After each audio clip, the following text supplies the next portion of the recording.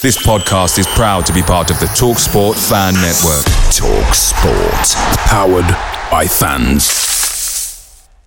The TalkSport Fan Network is proudly supported by McDelivery, bringing you the food you love. McDelivery brings a top-tier lineup of food right to your door. Have you seen that they've brought the breakfast wrap back? Oh, have they? Yeah, they have. I can't wait to get my hands on one. I don't doubt it, mate. I'm looking forward to trying their cheesy bacon flatbread. Oh, you saw. Order now on the McDonald's app, and you can also get rewards points delivered too. So ordering today means some tasty rewards for tomorrow. Only via the app at participating restaurants. 18 plus, rewards registration required. Points only on menu items. Delivery fee and terms apply. See mcdonalds.com. This week, we will talk about the Burton Albion game, Borough's progression into the FA Cup third round where we will face Maidstone, and this weekend against Exeter. Welcome to Borough Pod. There goes the final whistle, and Stevenage have sealed promotion, and in style here at the Lamex Stadium. Right, what a week we've had. It's been... I was watching or listening to the game last night. Certainly wasn't expecting, after being 2-0 down in the 81st minute, to turn it around. But we've had a pretty incredible week. Why don't we, before we start talking about what we've got or what we've had this week, I actually wanted to start it with a quiz. But before we do that, let me welcome you to our guests. So we've got Ben. Ben, how's it going? Hi, Greg. How's it going? Good. Good to have you back on again. And we're also joined by a special guest this week. I don't know what he wants me to call him, the voice of Stevenage. No? Okay. We've got Dean Thompson on. Dean, how's it going? Hey, very good evening. Hello, everyone. Yeah, honoured. This is my podcast of choice. So, pleased to be here. It's the only one of choice, let's be honest. Thanks for coming on. We really appreciate it. We've got no Nate this week. We've got no Pat this week. So we thought, you know what, we need someone on to... Should be a good one then. Really, yeah, fingers crossed. I mean, it should be a little bit more uplifting now Nate's not here, but it's one of those things. So I'm going to start off with a quiz, and this quiz is going to be a head-to-head between you both. This is no way near like the game that Hollis used to play on A Load of Old Toffee. But it's a little bit similar, but it's not Steve quite name the a same. team from a game that happened years ago. That's exactly it. Yeah. But we're going to do it a penalty shootout style. So we're going to start off. It's the game in question is the last game that Teddy Sheringham had in charge for Stevenage on the 30th of January 2016. York City 2, Stevenage 1. I'm going to start with you, Ben. You have to name any player in the starting 11, and we'll be basically a penalty shootout style, best of 5. How many can we get up to? Can we get the full 11? I'd say it's unlikely, but let's try it. So Ben, if you want to start, who are you going to go with? That season, we had a lot of loanees that year. I'm going to go with what I'm assuming is a fairly safe bet and go with Ronnie Henry. Yeah, Ronnie Henry did start that day. I think that is probably one of the most safe bets you're going to have. So, Ben, you are 1-0 up. Dean? Goalkeeper Jamie Jones. Jamie Jones was on the bench, but didn't start that day. So it's 1-0. 1-0 to Ben. Oh. Ben? We used to get the subs in the old days. We're not going to allow the subs. So we might have. I mean, I've just told you, Jamie Jones was on the bench. But if we get to a point where we've got where we need it, we could obviously go and have fun there with a tiebreaker, maybe. Ben, you're 1-0 up. Who are you going to go for next? I'll go for Tom Pett. Tom Pett is correct. He did start that day, so it's 2-0. Dean. So if Jamie Jones wasn't in goal, I'm assuming Chris Day was. He was indeed. Yeah, 2-1. Back to you, Ben. Who could we have had? I will go in midfield. I'll go with Charlie Lee. Charlie Lee is correct. That's 3-1. Yeah. Dean, back to you. Ronnie Henry, Chris Day. That would have been Dean Wells' time, would it? Yeah, Dean Wells is right. He was at the back. I'm done now, so. Yeah, 3-2. Let's back to you, Ben. Got two names in mind who could have partnered Dean Wells at centre back. I'll go with Luke Wilkinson. Luke Wilkinson is right. That's 4-2. Dean, you've got to get the one. Otherwise, Ben takes the win. See, he had all the boys like Dippo and Riddell and Ryan Johnson knocking around them, but none of them would have started. Who would have been left back? The left back was someone called Lee.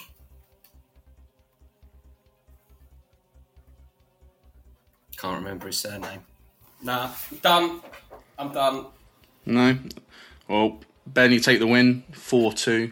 So the starting 11 of that game was, as you guys have already said, Chris Day in goal, Ronnie Henry, Luke Wilkinson, Dean Wells. Left back was Connor Ogilvie. Oh, really? Yeah, he started at left back that day. I think you might be thinking of Lee Cox. He was on the bench. But I think he was a midfielder, but he did wear number 3, but nevertheless. No, Charlie Lee. I'm thinking of Lee Hills. No, that was Gary Smith time, wasn't it? Yeah, that was a bit. Although he's probably still contracted at that point because didn't he sign like a 3-year deal ridiculously? Anyway, Charlie Lee in midfield. He was in midfield alongside Michael Tong. He was also alongside Keith Keane. No, I like Keith Keane. Yeah, always used to leave a stripe on the opposition players. That's very true. That's very true. He was actually substituted at half time for Dean Parrott. We also then had Tom Pett, as we mentioned. One that I was not expecting anyone to get who started was Diamantis Petrovicius. Ah, yes. I was there that day. So was I, and it was incredibly wet. He got pulled at half time. He did actually, tell a lie. So it was Keith King scored that day, beg your pardon. I saw Demetrius play for Stevenage. Yeah, he did get pulled at half time. Big Mike. Keith King scored on that. Michael Tong got pulled after 21 minutes for Lee Cox as an early substitution, presumably injury. And up front that day, anyone want to hazard a guess? I know we've already finished the game. He got booked. I'm going to say, I've got two names in mind. Either Zanzala. No, Zanzala's not. Jabril Matt. No, not Jabril Matt. It's Aaron O'Connor started up front that day. Oh. Yeah, that no recollection. I remember him, but he was pretty poor, is what I remember. The bench was Jamie Jones, as I mentioned, Lee Cox, who I also mentioned, Rodell Gordon, who you mentioned, Dean, Dean Parrott, Dippo, Ryan Johnson, and Dale Gorman were all on the bench. Gorman, yes. What a horrendous squad of players that was. So anyway, well, played nicely 3 games for us, Aaron O'Connor. Was that it? There's only 3. Oh no, 3 games on loan from Forest Green and played a further 10. I was going to say, I thought I saw him more than 3 games. And then he went off to Kettering for a good little spell. No, I have no recollection of that guy. Yeah, he's. I remember him playing. I just remember him being pretty poor, but like most of the players we had in that period. Anyway, so yeah, well done, Ben. You've won that by 4-2, so well done. Let's move on to the Burton game on Saturday. It was an interesting game and an interesting team selection. There were 5 changes from the FA Cup game against Port Vale. We saw Dan Sweeney come back in alongside Forster Caskey, Nick Freeman, Harrison Neal, which I think I certainly wasn't expected, and Kane Hemmings also started. And we went back to sort of back 5, which I certainly wasn't expecting either. But it was pretty comfortable in the end, wasn't it? I mean, they had the early scare with the penalty after 6 minutes, which was missed and then followed up. Greg? What did you call it? A penalty? Well, it was technically. I mean, it was soft as hell. I've started to hear things recently, and I don't know. For the home game against Port Vale, I went up to the assessor when the ground was empty because they sit there and they type. God knows what they do. And I said to him, I don't know the rules anymore. So can you just tell me, as you're obviously way more qualified than me, was that a penalty? I need to meet someone in football that thinks that was a penalty on Saturday. Because he's gone the other side of pitch and probably he's run past him and brushed his leg. It's one of those ones that He's got his foot around the ball for me, but go on, it Ben. wasn't. You're the analyst. It was never a penalty in my book. But Ben, give us your analyst view. I mean, there's not really an awful lot of analysis to it, I don't think. From the way I saw it, I think the Burton player almost tripped over his own feet. It was clear as day that Piergianni got the ball because the ball had stopped by the time that the referee had given the penalty.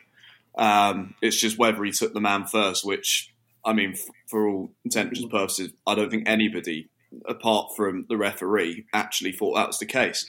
But every single time that I come on here, I seem to be talking about a refereeing decision, which fortunately this time... Well, no, someone else like that. Yeah. I mean, fortunately this time hasn't come up with, being a result-changing decision. But it's just standard now, isn't it? And when you say the Burton player that went down, I think we should name that Burton player, don't you? Right. I don't remember who it was. Of course. Brother of Stevenage number 6. And the great thing was, when they came out at half-time, they were deep in conversation, and it wasn't a friendly conversation. Me and Steve just decided, and they didn't part with a handshake as they sort of peeled off to go to each half. So I think Dan was putting him right, and rightly so. I mean, it was pretty. I mean, in real time, it was one of those ones. Watching it, you kind of just knew the referee was going to give it. He was itching to give it almost. But I've watched it back numerous number of times, and it's one of those ones. I think on the halfway line, you're probably going to get a foul for because they naturally referees will do that. That was the point I was going to make actually right at the start of this. I'm hearing a lot now people say, "Now it's probably not enough for a penalty, but it's probably a free kick in the centre circle." That was a foul. That was a foul, isn't it? No, agree. It's a foul. It's down by the corner flag in the penalty area or in the centre circle, or is there something in the rule book now that says there's varying degrees of fouls? There's not, but you know full well that is the sort of one that in the middle of the field they'll go and give. No one would even bat an eyelid on because it's obviously not going to be a massive situation that comes on, complication comes off the back of it. But I mean, yeah, Evans and Rayner were quite clear on their feelings. They were booked very shortly afterwards. The great thing, look, I've been listening to you guys for the last few weeks, and I don't know what I can bring to this tonight because you're getting very technical these days with Ben and all the great work that he does, whereas I just get excited and go, "Wow, he's brilliant!" or "Ah, it was rubbish." But what tickled me and the Stevenage fans probably didn't see was the referee came over to give Evans a real lecture, and he wasn't going to book him, and he turns away. And then Evans said something else and he turned around and booked him. So that was just brilliant. And I reckon I know exactly what Evans said. Myself and Neil from the Comet were talking afterwards. He would have said, "If you do that again, I'm going to book you." And then as he's turned away, Evans go, "Well, I'll save you the time. You might as well effing do it now." Because he hasn't scaled that story to us before. I think he had a right to be annoyed about it, and obviously we've already talked about the penalty, but it doesn't take much for Evans to get booked nowadays. But also Rayner, I think Rayner was an interesting one where he was having a conversation with the fourth official and would not stop that conversation no matter how hard that referee tried. So both of them being booked was quite funny to watch, to be honest with you. But it was an interesting first half because I mean the goal obviously was early. It was only after sort of 6-7 minutes, but it kind of put Burton into their shell, and we just took the ascendancy. We were arguably the better side. Obviously scored very, very late in that first half, but it kind of didn't really feel like Burton took that goal and tried to push forward at all. It almost felt like it was okay. We'll try and protect this.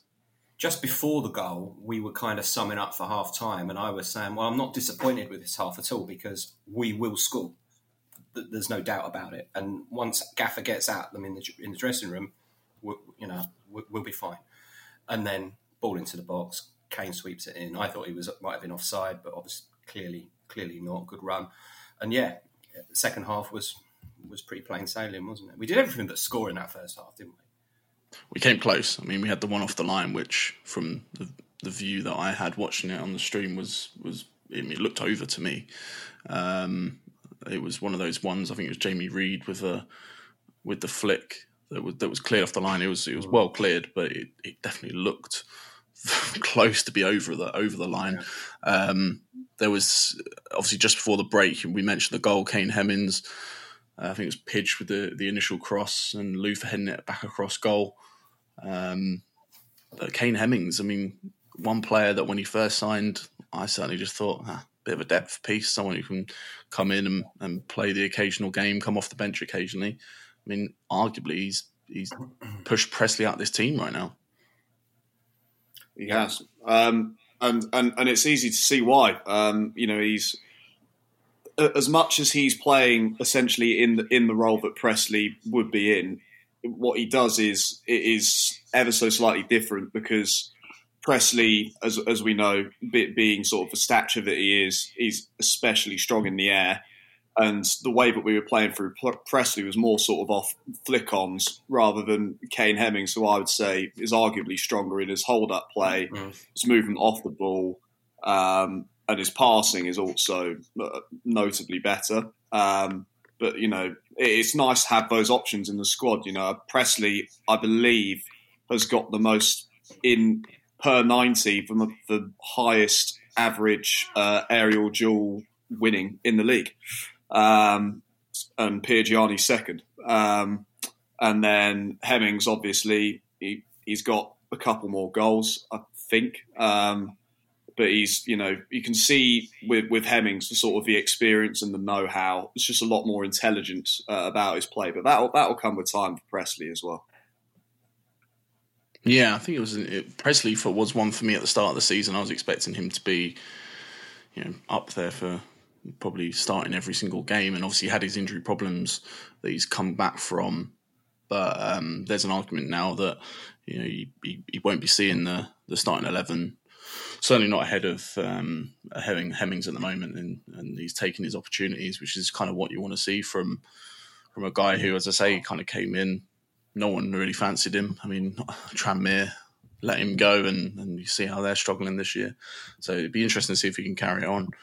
Second half, looked pretty dominant, like you said, Dean. I think it felt to me like Burton were constantly on the back foot until probably towards the end of the game when they were trying to push for the equaliser. Jamie Reid scoring yet again. I think that's 17 goals already, and we're not even at Christmas. Another player who, if you'd asked me 3 or 4 years ago when he first joined, I'd never have seen him making the impact that he's made. But it just felt comfortable, and I think the scoreline probably flattered Burton slightly in the end. It could have been probably 4 or 5 on another day. Perfect away performance that you want to see. Yeah, but you always get nervous at 2-1 and 1-0 with Stevenage, don't you? No, of course, absolutely. Yeah. I can't. You've talked about Jamie Reid on here extensively, and I can't say any more about him than I say during games and have said to him and to other people. It's just incredible, isn't it? He couldn't trap a ball when he came to us. His confidence was nowhere, and how does Steve Evans do that? I mean, it's just incredible, isn't it? And I can't say any more nice things about him because I've got to know Jamie a little bit, and we have quite a good little relationship, and I don't want to give him a big head, if I'm being honest. He's a great guy as well. He's a brilliant, brilliant, brilliant man, and he's so funny. He's so funny. He was someone who scored goals. Was it for Torquay and in the non-league, and when he came up, like you said, he was one of those players that I'd kind of written off 2 years ago. But how he's played in the last 2 years, and I don't know what Evans has done to make him at the level he's playing at now. But I mean, he's up there as one of the best strikers in League One. And Tranmere away, first day of last season. Tranmere away, first in League Two. He didn't even get on the bus. Mm. He didn't even get on the bus. And I think some of that was down to attitude and rather than ability. But I think the gaffer touched on it in an interview this week, might have been with Neil, that his attitude is completely changed. He lives in Stevenage now. He lives a million miles from Stevenage, and he was doing a lot of commuting. He was staying in a dingy old hotel somewhere down the back of the old town, and it was tough on him. It was tough on him, and he's got himself into just around the corner from me, and he seems happy in life. So, I always used to say this to Bob Makin when he was the chief exec: if the players are happy off the pitch, they get happy on the pitch. And another player like that Bob always told us stories about was Anthony Eldin. Anthony Eldin, if he's happy off the pitch, he was a difficult character. He would turn it on for you on a Saturday at 3:00. So yeah, absolutely. Yeah, fair play to Gaffer, fair play to Jamie. To be fair, yeah, I think with Reid, I put a lot of it down to confidence as well. I think it's evident to see sort of like the patterns in Jamie Reid's career. When he was down at Torquay and he was scoring all those goals, you could see he was playing with confidence. He found form. And he's one of those players that when he gets in that form, there doesn't seem to be any stopping him. And then he moves over to Mansfield, struggles there, moves over to Stevenage, initially struggles here, can't find any sort of form, any confidence. And in a way, what wasn't scared to shoot, but just didn't have the same conviction that we see from him now. And sort of that back end of the last season, when he was, popping up with all those big goals, which has got him the nickname Big Goal Reedy. That's sort of been the catalyst for the start of this season. He's managed to carry that form on, playing in what is a similar system. And if we're being honest, if like sort of a chain of events, if Luke Norris hadn't got injured last season, would Jamie Reid have got that run in the side? And, it's all these things, but everything happens for a reason. And right now we've got, I believe, the second top scorer in League One, which, when you look at the start of the season, I don't think we'd have thought Jamie Reid would get 13 goals all season in League One, let alone not even halfway through. We used to comment on his goals last season. The ones he had to think about, or the chances he had to think about, he missed. So if he's through one-on-one, he's got 3 or 4 seconds to think, he'd missed them. Put the ball in where he can sweep it in, boom, it's in the back of the net. And I think all about what was going on in his head and, was he making the right decision? Did he have time on the ball? But now you see him, if he's out wide, you see him cutting in and immediately looking to ping one off, and probably weren't seeing that last season.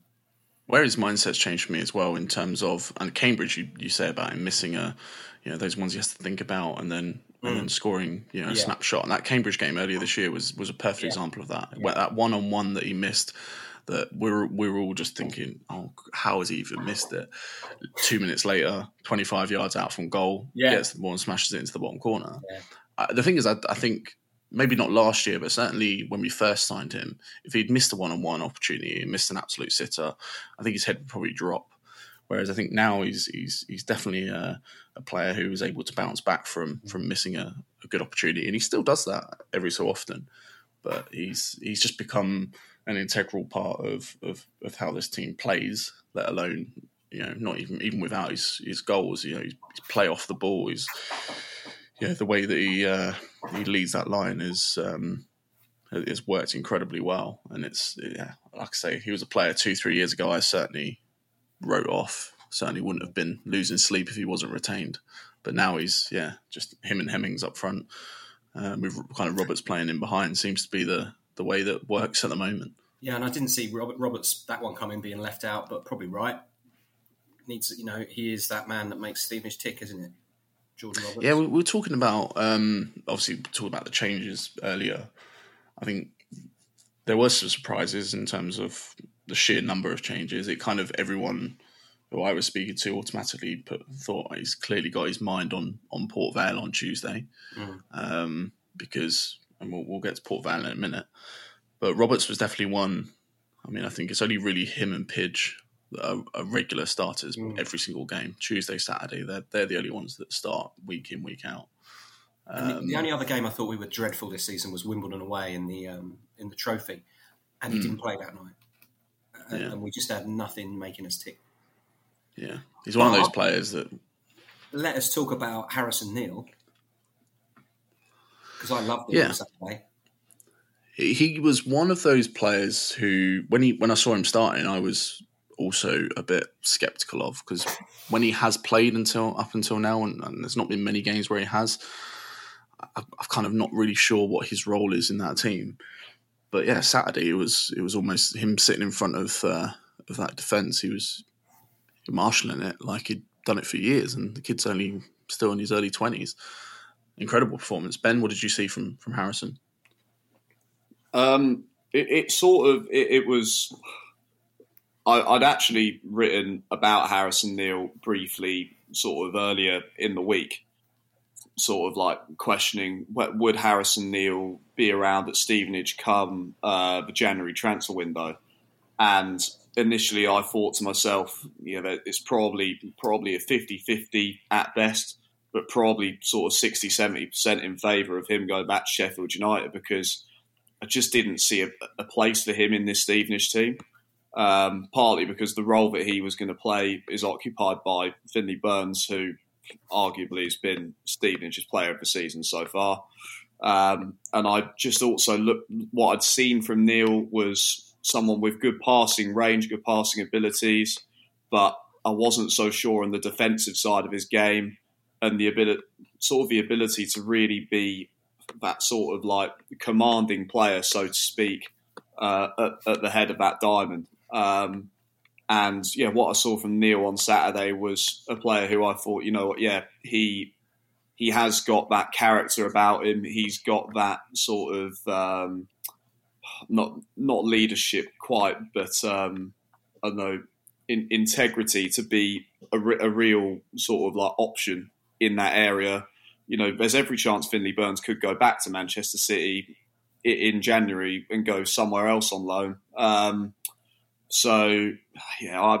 was really impressed with Neal. I think he's good. Now we're coming up to a busy time of the season. The fact that we've got him in there and we've got him some minutes in League One, I think is really good, because he automatically becomes an option through this busy time of the year.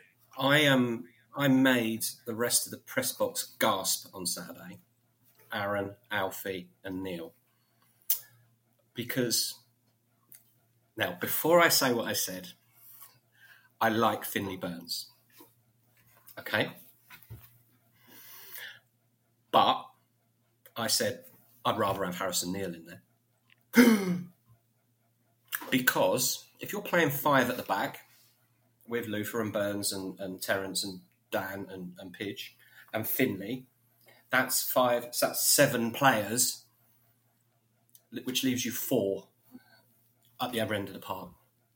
And I know that Harrison Neal gives you some thrust. And Finley Burns doesn't give you any thrust. And I like a bit of thrust. I liked Dean Parrott at his finest. That was him, getting forward, getting from that holding role and getting forward. That's what I like. And I also think that, and Reece told me this, he reminds him of a young Bozzy. And I liked that challenge he made just before he came off, because he absolutely smashed the guy. Got the ball, but the guy was like, that hurt.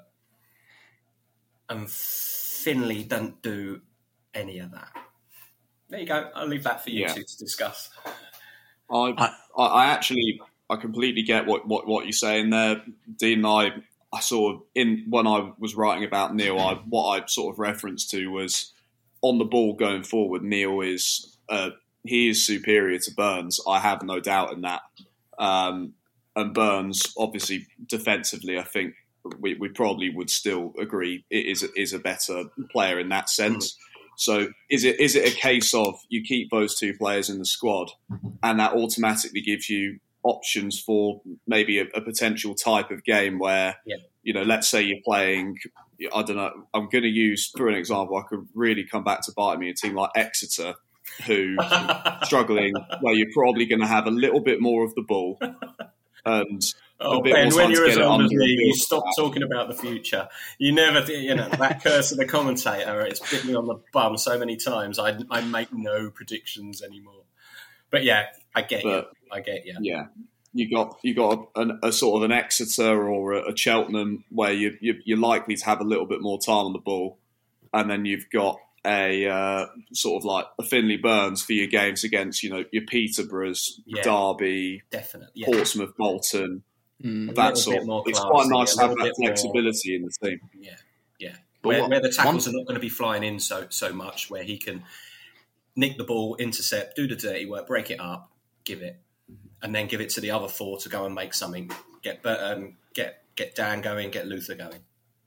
It's the one thing that's interesting is I think the best we've seen of Finley Burns has been in that sort of holding midfield role, but not when we've played five at the back, more when we've played, sort of four at the back. That's probably where we've seen the best of Finley Burns. I definitely think he's been one of those players that has kind of come in and just added that extra bit of quality. Harrison Neal, I agree in terms of I think he is better on the ball. I do think he's that player who will drive you further forward. But if you're going to play the four at the back, give me a Finley Burns in that holding role all day long. I agree. With the five, I agree with you, Dino. I think it's you're kind of sacrificing and almost making it a six at the back in a weird sense. It's almost a bit like Graham Souness used to play. He'd have his defensive midfielders and hope that the three top men would do the business. But I liked what he did, and we've got such an array of different talent now, haven't we? The Thompsons came on last night. Louis in that midfield, for me, you wouldn't leave him out after games 3, 4, 5 and 6. But now you think, he ain't going to get back in there now. Yeah. Horses for courses, isn't it? I was chatting to a few people about Nathan Thompson, who I still think Nathan Thompson is probably one of technically the best player we've got at the back. But I completely understand why he doesn't start with the way that we play and the way that, which still kind of baffles me because I still think he's an incredible player. But it'll be interesting to see. We're coming into January. There's players there that haven't had a hell of a lot of game time. It'll be interesting to see how many of them try and force and move on to get more game time. How many of them stick around and get themselves back into the team because it's a long old season, as we all know. Before we move on and talk about Port Vale, let's just talk about the rest of League One. So let's just go through some of the scores from the weekend. So there was Blackpool 3, Carlisle 0, Bristol Rovers 1, Cheltenham 1. As we know, Burton 1, Stevenage 2, Charlton 2, Cambridge 2. It's a good point on the road there for Cambridge. Exeter 0, Port Vale 1, which is also a really good 3 points, even though Exeter are struggling, which we'll talk about in a minute. Leyton Orient 0, Derby County 3, Northampton 3, Fleetwood 0, Peterborough 3, Oxford 0. I know Nate went to that game and suggested that Peterborough probably could have won that by 5 or 6. I think they absolutely blew Oxford away in that first half. Reading 1, Barnsley 3, Wigan 0, Lincoln 0, and Wickham losing yet again 1-0 at home to Shrewsbury. And then the game on Monday, which was sounds weird to be talking about, was the one I was keeping my eye on more than most this week, was Portsmouth-Bolton, which finished 2-0 to Portsmouth, which means that they are now 6 points clear at the top of League One from Bolton and Stevenage, who are both on 39 points. Unbelievable to even be suggesting that this Stevenage team are third in League One with the teams that are around. You just look at that top 8, there's Premier League pedigree in there. There's teams that, as recent in the last 10 years, Blackpool's, Barnsley, Derby, obviously Peterborough we've talked about, Bolton, Portsmouth. I mean, they're all huge teams. But even though there's some games in hand for some teams around us, just doesn't seem to be stopping. The momentum is moving in the right direction. Yeah. We are in a situation where we're only 21 games in. There's still 25 to go, so it's still a long way to go. Let's talk about and move over to the FA Cup. Obviously, after the draw came out, and it was for the winner of Port Vale and Stevenage, it was Maidstone. I think there was definitely from my perspective, I was automatically thinking this is a huge opportunity. But for the first 70 minutes of last night, it didn't seem to be going in the right direction. I wasn't there, didn't watch the game, but from listening to it, it seemed like the first 70 minutes, Stevenage didn't really get going. They made 4 changes from the game against Burton, bringing back Alex McDonald, Jordan Roberts, as we were talking about earlier. Aaron Presley got a start, and Ben Thompson. But just Stevenage showing a never die attitude, something that they've for years we've kind of been missing. That game could have got away from us, but to come back and fight from 2-0 down with 9 minutes left to draw that game 2-2, it just says everything you need to know about what this Stevenage team has become, even with the changes. And that team at the end of that game had a lot of players who hadn't played a lot of football, really. Someone like Harvey White in particular. Why is Harvey White not starting? Ben, tell me, explain it to me like I'm 5. And me. I did tweet out the night before the Burton game. I said, if Jake Forster-Caskey isn't fit, Harvey White has to start. No questions asked. And then, of course, Forster-Caskey was fit and Harvey White was injured. So I guess the reason why he doesn't start yesterday, why he didn't start, I'm gonna say if sort of like depending on how serious this knock was probably to give him a bit of time, just to sort of ease himself back in. But from what I've seen from Harvey White in the last few weeks, I do not see a scenario where he doesn't start on Saturday.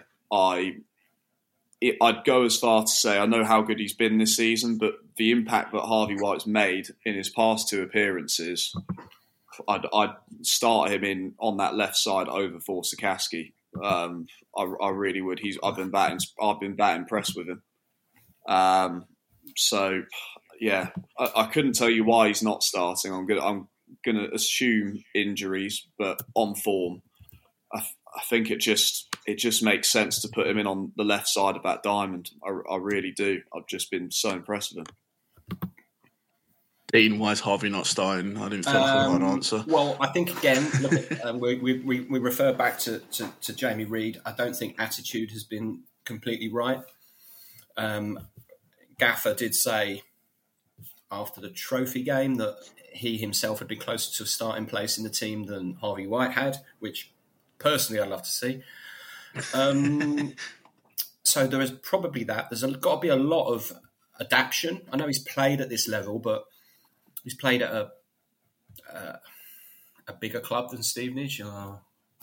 People will tell me off for that. But coming to Stevenage and fitting in that dressing room is not difficult because they're a really welcoming bunch. But he's been at an academy. He's probably been nurtured. He's probably had someone to clean his boots for him and tie his shoelaces. I don't know.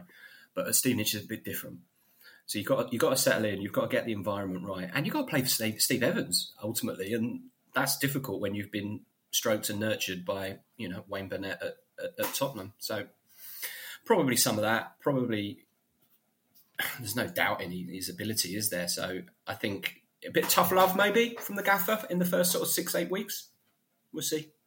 I saw this as almost like a Steve Evans thinking we're doing all right without Harvey White right now. The one thing we don't want to do is put Harvey White in a theoretical shop window where all of a sudden bigger clubs coming in January who are desperate for talent, and it was almost just like drip feeding him into the team, giving him opportunities, but not giving him, not making him an integral part where we can't tick without him.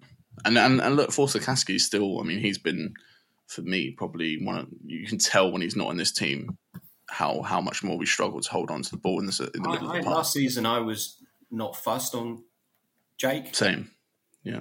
And his set pieces weren't brilliant. And he'd kind of come in the January to a really good winning side, didn't he? And you didn't want a new guy coming in and taking one of your favourites' places. And he didn't really do it for me. He did towards the end of the season, but this season, again, wow. He's been brilliant for me. You know, his positioning and his chasing, his closing, his set pieces. He wins the ball, he tackles, and he breaks up as well. So he's been great for me. Yeah, I've been a big fan of him this season. I think, but there's obviously something not right with him because he played Saturday and didn't, he was out last week. Played Saturday, didn't play Tuesday. He's always had injury problems, though, right? So I think there has to be an element of him being managed in terms of not overawing him with game time that could pick up more injuries, and it. So I think there probably is just an argument there of rotation. I've just counted up with the squad. We've got 10 midfielders if we include Finley. 10 midfielders for 4 positions, sometimes 3. Yeah. There's definitely going to be some, I don't know, Ben, you can maybe talk a bit about the piece that you've done on sort of transfer business in January. But I mean, there's players there that we talked about. Harry Anderson, I think, a few weeks ago, who just hasn't had a sniff. And again, I'm guessing that's mostly down to fitness and injuries. But Ben, if you were, obviously, we were talking about Harrison Neal earlier, and one of those players who you saw potentially moving back to Sheffield United. But how many of those 10 midfielders do we think will still be here come the end of January? I don't think all 10 will. I'll put it that way. But it's very hard to call right now if one of them was to go, who that person would be. Apart from Anderson, there's no one who you would say hasn't had a reasonably big role in the team this season. You look at the lads who are sort of not regularly starting now. You've got like people like Alex McDonald who, I've said many times, I think there are certain games for McDonald. I don't think that he is a player who starts every game for you, but I do think he's a useful squad player. Nick Freeman's another, again, not playing every week, but has he done much wrong? Not really. It's a really difficult one to call.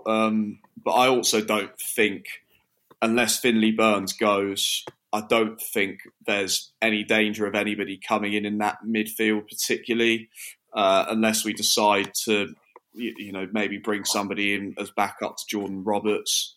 I think that's the only way that I could see the midfield being strengthened. But in terms that's a big player, though, to back up Roberts, isn't it? And I don't think it's got to be a very specific profile of player, because I don't think that the budget would be there for a big player to come in. Yeah, I don't think there is, but I also don't think that that's exactly what you're looking for. No. I don't think you're looking for someone to displace Jordan Roberts from the team, because I ultimately don't think that with the money out there and how specific that role is to Jordan Roberts, I don't think that is possible. I think you're looking for someone who, a little bit like Daryl Horgan last year, if Roberts needs a rest, you've got someone who is able to sort of just step in for a game or two and occasionally do a good job off the bench. And I did come up with a few suggestions, with a couple that I'm a little bit more convinced on than others. But yeah, in terms of midfield, there's so much quality there, which is unusual for a Stevenage team. Yeah. It has to be said. January's business last January wasn't great, was it? No. Forster Kasky, Josh March, who I quite liked at times. Jonathan Tompkinson, Daryl Horgan, as you said.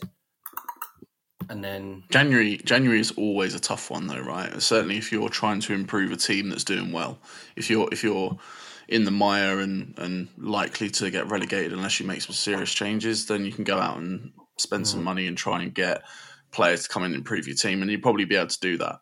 The one thing I will say is, and I said about this earlier in regards to players playing time, someone like Louis Thompson, I can't imagine being on a cheap deal. He's got a lot of experience at this level and even higher. He's probably on decent money. But, I mean, he can't... I like him. I think he's a good player. I can't remember the last time he started a game. He's been very much a player who's kind of come off the bench, broken it up when he's needed to, and he's done a good job at that. But it'd be interesting to see, if he is someone knocking on Evans' door saying, I want to start games, I want to play, and whether he would be someone who would maybe move on, not necessarily out of choice, but out of maybe taken out of our own hands slightly to some extent. Same with Nathan, I guess, as well. Is a similar situation in terms of he's played some games, but he's not been starting regularly, and we all know that the team that Evans has been playing. If we go back to the three at the back now, Sweeney is back fit, and that's going to be what we see going forward. I can't see him starting Nathan Thompson ahead of the Sweeney, Van Kooten, and Piergianni back three that we've seen for the last year and a half. Yeah, but then you can rotate, but we're going to be so far ahead of others that we're going to have Tuesdays where we're with our feet up with our slippers on. So we're going to be halfway through the season come January, and we might not need to rest players. I mean, that momentum from last season, you wouldn't change the team if you needed to. So yeah, it's a tough one, isn't it? And just looking at Saturday's lineup when Roberts didn't play, Freeman played. And he's not really going to be your first choice to play if Jordan Roberts is out for 4, 5, 6 weeks, is he? I've been critical of Freeman, and I think the main reason I've been critical of Freeman is I don't know what his best role is. I don't know what, if Roberts does go and get injured, then is he going to play that Roberts role and do that to the level that... I think you have to change the way you play. You probably do, but so it's then an instance of, okay, so but then what is his best position? He's played a lot in that sort of centre midfield, probably right at the diamond, when we played with the diamond. But I don't see, when you look at someone like Harvey White, and I fully take on board with the comments around attitude and clearly trying to bring him in slowly but surely, but he's an impactful player, someone who's good on the ball, someone who can find that sort of defence splitting pass. With Freeman, he's a body, and it doesn't seem like he's much more than that to me. And maybe that's me being harsh. I mean, he scored an absolute belter against Orient, but he's one of those players. Again, if in January they decided to move him on, I don't think they will, but I wouldn't be gutted about it. There's certainly players I'd rather keep ahead of him. And I guess McDonald can be fired under that a little bit, but McDonald is very much a Steve Evans player. Yeah. One of those players he will just go and give his all until he's pulled off the pitch, which usually me and Steve call him the player assistant manager because he's always got the clipboard in his hand, and he was sent out to warm up on Saturday, and he was just standing on the touchline shouting instructions. Yeah. I mean, look, Wesley used to have those kind of players, right? Yeah. Wesley used to have those kind of guys who used to be. Goal, didn't he? Graham took goal where he went. He took Bozzy. He had his boys. Eddie. Yeah, absolutely. Moose went to Preston with him, but yeah. And Alex is best mates with Joel Byram, so he knows how this kind of football works and how Stevenage works. But getting back to Port Vale, obviously I was talking about the kind of never say die attitude and 2-0 down, 9 minutes to go to pull that back. But then I think what's even more impressive for me is in extra time. You can see that goal with 6 minutes to go. The devastation of Ryan Loft scoring a goal against you probably adds to it as well, because I mean that guy is dreadful. But nevertheless, to then come back and score the equaliser again, it's something that I wasn't expecting it. I certainly, 2-0 down, it sounded like things weren't going well in the first 70 minutes of that game and then all of a sudden they just found another gear, and in extra time to score when they did. It's just something about this team. Wasn't going in until it's nicked Nathan Thompson and gone over. No. I mean, Loft absolutely. He ain't scoring from there. He just. But it's one of those. He's in the not for me category, Ryan Loft, and it was a bit lucky, wasn't it? I still can't get over just like how much he's filled out. Like when he was on loan with us, he was about 4'8" or something like that. But he's the guy's an absolute unit nowadays. But in terms of pulling that game back, and then obviously penalties is always a lottery. Just one thing on the equaliser there. Terence and Luther have got the ball on the halfway line, and they were just knocking it to each other. And I'm going, I know, get in the box. I know. I was watching the highlight of that earlier, and it was almost like keep calm. We know what's coming. It was a bit of a strange one. Yeah. But and Port Vale knew where it was coming, so that they were going to put no pressure on those two. I mean, they were shocked, weren't they? To be honest, I mean the defending for that is just so poor. Defending for some of the goals, I mean, even the goals we conceded, I think it was the first goal from Garrity. The ball that was kind of played in between the centre halves and the left. I think it was the left back, the Butler. Yeah. It was one of those ones that just completely stretched us.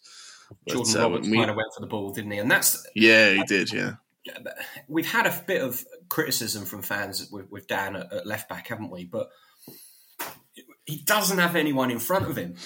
And that is, you need some protection, don't you? And I remember what Luther said to me, that when he's got Jake Taylor sitting in front of him, he's got no problems last season. Jake Taylor in front, absolutely. Other players, Luther's got to do a bit more, and then he's got to get pulled out of position a bit. And that's what's happening with Butler, unfortunately. And that's what happens when you play that diamond, isn't it? And you've got Roberts' finesse that you want up the pitch, but you also you need him back again. But he ain't always going to be able to do that. I felt the second one was after we'd made the changes and Butts was up on the halfway line, and they just put that ball through, which Butler would have picked up, but Piergianni didn't because he was a bit inside. I don't know, Ben. I say with my eye. You probably seen it differently to me, but that's how I saw it. Was we'd made the change and then it caught us out. Yeah, absolutely. And I think the Harvey White goal was a screamer. That's a beautiful strike. Someone who we talked about someone with thrust. He absolutely just marauded through the midfield. That's all you want to see, isn't it? If you see that every Saturday, your 22 quid is worth every penny. But it's one of those things in this, and I see it a lot in this league. Teams who come here, they're good on the ball, but they don't have anyone to bring that ball out for them. They'll just knock it around at the back and try and open it up from there. You don't have those kind of box-to-box midfielders anymore. It's a different breed almost for a lot of teams. So having someone like that who's able to it was a great finish. Obviously, shout out for Tay Ashby-Hammond as well. Obviously, saving the penalties. I've never heard him speak until I heard his interview on Twitter today. Yeah. He's quite possibly the poshest man I think I've ever met. I can't imagine what he actually thinks of Stevenage as a town. But no, unbelievable performance from him. It was the most impeccable performance, I think you'll find. Absolutely. And the way he says bottle is unbelievable. But but what a great story that was, wasn't it? I mean, absolutely. It was, so for those who... best, isn't it, from their keeper? I'd do the same, wouldn't I? You would, wouldn't you? Oh, absolutely. You'd be launching it into Rose Ed. Which is kind of fair play to him. We talked about obviously January transfer business, and I know the goalkeeping situation. There's no way Hedgie's staying past January, is there? I mean, the guy's sitting on the bench. I can't imagine West Ham being particularly happy with someone who's come here to play regular football. I imagine he'll be heading back to West Ham, and there'll be a replacement we kind of thought in August, September that they were going to rotate, didn't we? Well, they did. They did for a while, and that soon ended. Didn't really do anything wrong, Hedgie, did he? I don't think he had a clanger. But for me, it's you ain't leaving Tay out. No, go on, Ben. He never did anything wrong, Hedgie. But I think it was more you could see in the two goalkeepers that Hedgie was a little bit more comfortable sort of distributing out from the back. Yeah. He had the odd wonder save in him, so to speak, as well. Whereas Ashby-Hammond's he was a much more confident keeper coming out to collect the ball. Sort of his catching was a lot better. And I think in the end, you sort of find yourself in a similar situation to what Arsenal found themselves in with David Raya and Aaron Ramsdale. If you keep on rotating the goalkeepers, eventually, psychologically, it will have an effect on both of them. And I support the decision that Evans has made to stick with Ashby Hammond in goal, because I think the sort of affinity within the entire back line, it improves so much when you've got like a consistent number one in goal. So I'd like to see us bring in, a suitable backup who is happy to be sort of like the number two, if you know what I mean. Having said all that about Tay, he did have a couple of rushes of blood on Saturday at Burton, didn't he? He did come out of his box once or twice, and I wasn't complete. Yeah, there was a save at the end that Steve said in commentary he dropped, but I backed up Tay and went, no, he just palmed it down into the ground and then caught it on the bounce, which he didn't. He dropped it. But he got a bit lucky last night as well. I think there was the goal that they had disallowed. I think it was one of those ones. The keeper's always going to get protected by the referees. You see that every week, but I thought it was a bit soft, if I'm honest with you. But I think to Ben's point, the biggest thing I saw when we had Hedgie in goal was the way that he worked with the back line. You look at that Reading game, and I know the Reading game was, obviously the red card was a big factor in that game. But that Reading game earlier this year that he played in, it just looked like a keeper that's not played with a backline before. Whereas with Tay, you've got that constant communication. They know what they're doing. Even though Tay's had his moments where he's come rushing out, doing his best Joseph Anang impression, trying to come out 30 yards out of his goal. It's at the same time, I'd much rather have him starting. So I wouldn't be surprised if Hedgie did move on. But it'd be interesting to see what. But what do you go get? Do you go get a Stockdale type character that, or an Ashley Bayes type character that's going to fit into the environment and is happy to sit on the bench at the end of their career? Or do you go and get a young Premier League loanee that probably ain't going to play unless Tay gets injured on the last day of January? You're going to get those sort of guys. Like, if they don't get a guarantee of game time, those Premier League clubs aren't going to loan them out. No. So for me, it probably seems more like someone out there who's already a number two, or someone out there maybe who's a number three who wants the opportunity to maybe try and fight for a place. But I think the guy, Ben, I think you put, was it Whitworth, the guy from Crystal Palace who's currently their sort of third choice keeper, could be an option if there is to be a Premier League loan, but they're going to want him to play. They're not going to want him just to sit on a bench. I don't see that being a viable option realistically. You've got people like Tom King at Wolves as well. He's never going to play in the Premier League. He's just happy to pick up a pay packet at the end of the day. That's the most incredible signing I've ever for a player that I've ever known. Knowing Tom King as I do. Absolutely. Yeah, I'd like to see us. I'd love to see us get Lota Tyler on loan as a number two. I liked him. I mean, you got Jamie Cumming at Chelsea as well. He's too good to be a number two, but he's nowhere near game time at Chelsea. Not out on loan, still at Chelsea. If you're bringing in someone to give Ashby Hammond competition, Jamie Cumming on a permanent transfer, absolutely 100% for me.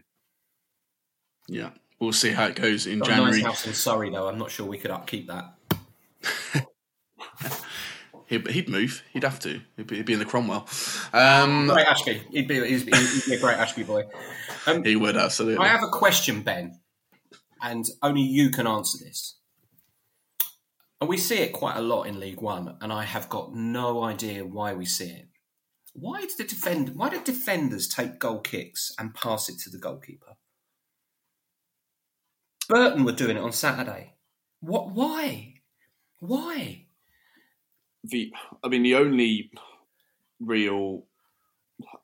is no real explanation for that. You'll never be a football manager then. If I'm going to hazard a guess, I'm going to say that a keeper prefers to kick a rolling ball, but they tend to don't tend to hoof it, do they? They try to play it out, and I love it. Don't get me wrong, I love opposition teams doing it, but because we have Jamie Reid, we have Kane Hemmings, and we'll have Roberts that will press and will try and nick it off them. I will never. There was one particular day I got told off by Phil for my comments about a goal that Stevenage conceded. It was the 1-0 defeat at home to Salford, and we conceded a goal from our own goal kick because we were trying it. And I'm like, I'm very Sam Allardyce in my ways, Ben. I like a 4-4-2 and I like to get it up to the big man, and everybody takes the mickey out of me for it. But you can't do it in League 2 or League 1. Manchester City can do it, and then they can pass their way up the pitch, and Liverpool can do it. But you can't do it in League 1 and 2. The only team I've ever seen at this level be so efficient at it that it actually works was the David Artell crew team. Right. 1920. They were unbelievable at playing out from the back. But nowadays, the top teams in League 1, like Peterborough, for example, they were very good at it.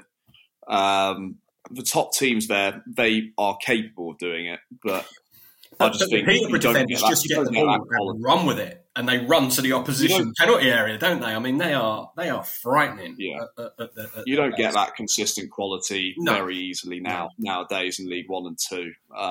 But if you've got the players there to do it, it's really effective. As we saw with Peterborough the other week. So, yeah, and then it'll be interesting. One thing I know of goalkeepers is they all nowadays, especially, they all think they're as good as outfield players. So I'm sure most of the time it's down to just an ego of them wanting to have the ball at their feet rather than just clearing their lines. Let's wrap up with what we've got coming this Saturday, home to Exeter. I was actually looking at Exeter's recent form. It turns out they've got none. They've not won in a game since September. No win. If you look at the last 6 games, they're 23rd in the form table. Only Burton have got worse form than them. They've got 2 draws and 4 defeats in their last 6. We are top of the form table in the last 6 games, 5 wins, 1 draw. So who's going to score Exeter's winner? In the cup, didn't we? When they were in very good form. It's quite. We thought that's a tough one, and so it proved. I must admit, I was genuinely surprised how bad they're doing, because I didn't actually realise they were doing as bad as they were until I was looking into it prior to recording this. And I mean, they've not won a game since mid-September. I mean, it's insane. And on paper, they've not got a bad side. I mean, we should be winning this game quite easily. There's a couple of injuries. They've got Dimitri Mitchell injured. He was arguably their best player at the start of the season. And on Saturday, their captain, Will Aimson, is suspended as well. Yeah, he got sent off, didn't he? I saw that, yeah. So, a couple of injuries, but I mean, I sort of reading around Exeter earlier on in the week. It's fairly clear within their fan base that they want Caldwell gone. Yeah. So we'll see. We'll see on Saturday. We haven't got the 3 points yet, so we'll have to see what happens. It seems like the sort of game we'd go and lose 1-0. But two points out of the last possible 30 in the league is incredible. I mean, you don't usually survive that, do you? No, so I'm amazed he's still in the job, to be honest with you. Maybe it will be the second week in a row that we seal a manager's fate. I remember we went through a fantastic run under Mark Stimson, Greg, back in the day, where I think we got about 5 or 6 managers on the bounce sacked. We did, yeah, I remember. Barnett was one that I seem to recall. Yeah. Jack Aitchison, of course, plays for them. Old boy Stevenage. Mm-hmm, absolutely. During COVID times. Yeah. But yeah. It's going to be one of those games. Line, and he's not a prolific goal scorer. He's more of a sort of a number 10, isn't he? But so yeah, I didn't mind him at our place. I think him and is it Stevens as well, the guy who from Forest Green who we had. Like, both of those they were very much similar to sort of Josh March in the start. Very similar players. Yeah, nice lad as well, Jack. It's a long way from home, and he's even further from home now. Absolutely, yeah. Couldn't get much. He was another one that we looked after in that ropey old hotel. Yeah, absolutely. Who haven't you looked after in the ropey old hotel? There's a few that I won't have darken the doors. Don't you believe that? I think it's a game that we should be looking at winning that quite comfortably, I'd imagine. But I've been a Stevenage fan long enough to know that there's no game that we win comfortably enough. My biggest problem, and this is my fear for the rest of the season, and I think it will be part of whether we get into the playoffs, or if you want to listen to Gaffer, get into the top 2, is we don't finish sides off. Yeah. We'll go into the last 10 minutes 1-0, 2-1. And you can't, I mean, I know we did it. I know we didn't blow teams away either last year, but I think you need to start being 2 or 3-0 up to be, safe, secure, and not putting in absolute effort for 95, 100 minutes a week. Relax for the last 10 minutes. That's all I ask. I think we've got, and if you look at the games we've got coming up afterwards as well, there's some tough games in there. You've got away to Barnsley, which, a team that are just on the outskirts of the playoffs, away from home as well. You've then got 2 pretty, local derbies really against Northampton and Cambridge, both at home over the Christmas period. And then you go away to Portsmouth, which, they're flying at the moment. Watching them on Monday, they kind of made Bolton look a pretty poor side in some of the play. Yeah, I've only seen Portsmouth twice this season. Once against us, where I didn't think they were that special. I think it was that was very much both teams. And in the FA Cup, where they lost to Chesterfield, and they genuinely didn't offer anything, did they? No, absolutely. But going away, Fratton Park New Year's Day is going to be a tough game. There's no doubt about that. But there's some tough games coming up after this. So it kind of feels to me like with the teams there's quite a few teams around us with games in hand, keeping up with the if we're still in the top 6 come FA Cup third round day, I'm all right with that. Oh, yeah. I'd be happy. I was at the start of the season with anything above the relegation zone, so I'll be ecstatic with it. But it's getting to that time. Say, it's people like you, Greg. Graham Wrestley's half the reason why I have the cynicism I've got, to be honest with you. Me too. People forget about his other spells. That one spell he gave me a great time, but I've had some hell times with him too. But yeah, look, I think this is definitely a game we should definitely be winning. Let's do a quick round the table of predictions before we wrap up. Ben, what do you think scoreline for Saturday? Exeter, no goals in 4, winless in 11. 2-0, Stevenage. I can't, Greg. Look, I'm not covered by you're not allowed to bet. I bet on. I don't bet on us now because I lose too much money. So if I bet on Pidge to score any time, never does. Sweeney used to, and then when I backed Sweeney, and then the only day I didn't back Luther, last day of the season, there he up he pops 25-1 any time. It's gone. So. You get no prediction out of me because whatever happens goes wrong. That's why I'm good friends with Paddy Power.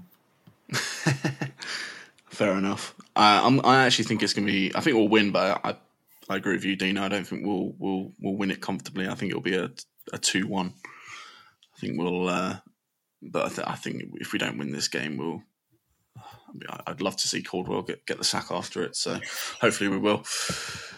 And that's pretty much it. So just want to thank you both for coming on. Dean, thanks very much. Appreciate it. Good to meet you. Good to have. Yes. Yeah, good to meet you. Thanks, guys. Really enjoyed that. I rely on your Friday night Twitter for my commentaries on Saturday, so keep it up, yeah? All right, thank you. He claims it as his own work as well. Cool. Thanks, guys. And we'll see you all next week.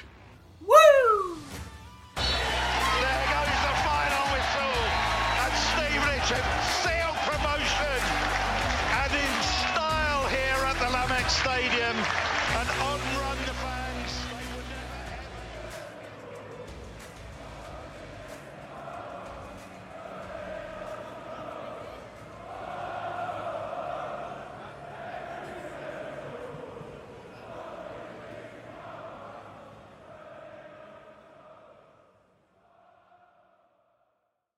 What do you reckon the player's favourite McDonald's is? Sweeney screams fillet of fish to me. I can see that. I reckon TVC loves a McFlurry because they're smooth as silk like his first touch. Do you reckon Macca loves a Macca's? I mean, obviously. Just look at his cheeky face. And Revs definitely takes down a McNuggets share box on his bill. You want to watch what you say about our team's nutritionist. Order McDelivery now from the McDonald's app. At participating restaurants, 18 plus, serving times, delivery fee and terms apply. See mcdonalds.com. This podcast is proud to be part of the TalkSport Fan Network. TalkSport. Powered by fans.